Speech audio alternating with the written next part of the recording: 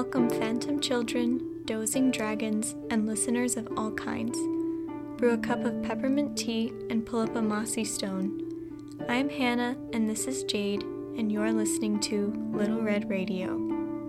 Today's story is What the Moon Brings by H.P. Lovecraft.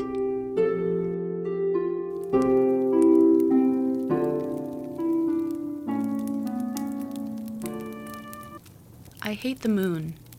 I am afraid of it, for when it shines on certain scenes familiar and loved, it sometimes makes them unfamiliar and hideous.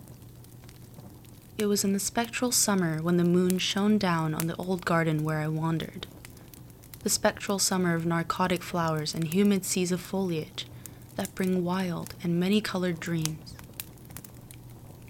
And as I walked by the shallow crystal stream, I saw unwanted ripples tipped with yellow light, as if those placid waters were drawn on in resistless currents to strange oceans that are not in the world. Silent and sparkling, bright and baleful, those moon-cursed waters hurried I knew not whither, whilst from the embowered banks white lotus blossoms fluttered one by one in the opiate night wind and dropped despairingly into the stream, swirling away horribly under the arched cavern bridge, and staring back with the sinister resignation of calm dead faces.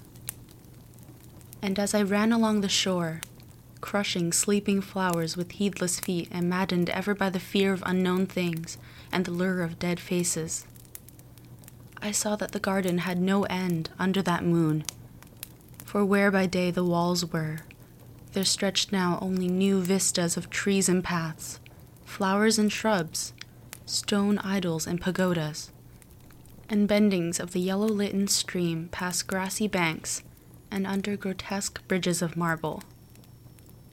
And the lips of the dead lotus faces whispered sadly, and bade me to follow, nor did I cease my steps till the stream became a river, and joined amidst marshes of swaying reeds and beaches of gleaming sand, the shore of a vast and nameless sea.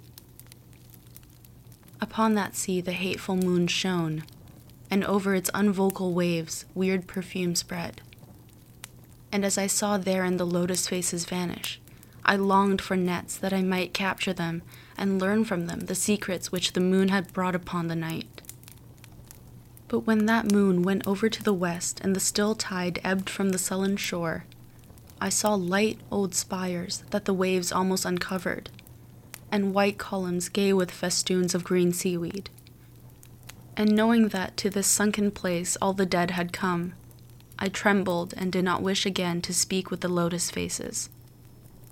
Yet when I saw afar out in the sea a black condor descend from the sky to seek rest on a vast reef, I would fain have questioned him and asked him of those whom I had not known when they were alive.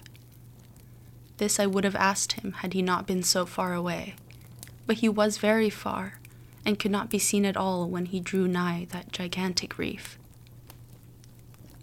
So I watched the tide go out under that sinking moon, and saw gleaming the spires, the towers, and the roofs of that dead, dripping city. And as I watched, my nostrils tried to close against the perfume-conquering stench of the world's dead, for truly, in this unplaced and forgotten spot, had all the flesh of the churchyards gathered for puffy sea worms to gnaw and glut upon. Over these horrors the evil moon now hung very low, but the puffy worms of the sea need no moon to feed by. And as I watched the ripples that told of the writhing of worms beneath, I felt a new chill from afar out where the condor had flown, as if my flesh had caught a horror before my eyes had seen it. Nor had my flesh trembled without cause, for when I raised my eyes I saw that the waters had ebbed very low, shewing much of the vast reef whose rim I had seen before. And when I saw that the reef was but the black basalt crown of a shocking Acon, whose monstrous forehead now shone in the dim moonlight, and whose vile hooves must paw the hellish ooze miles below, I shrieked and shrieked, lest the hidden face rise above the waters, and lest the hidden eyes look at me after the slinking away of that leering and treacherous yellow moon. And to escape this relentless thing, I plunged gladly and unhesitantly into the stinking shallows, where amidst weedy walls and sunken streets, fat sea worms feast upon the world's dead.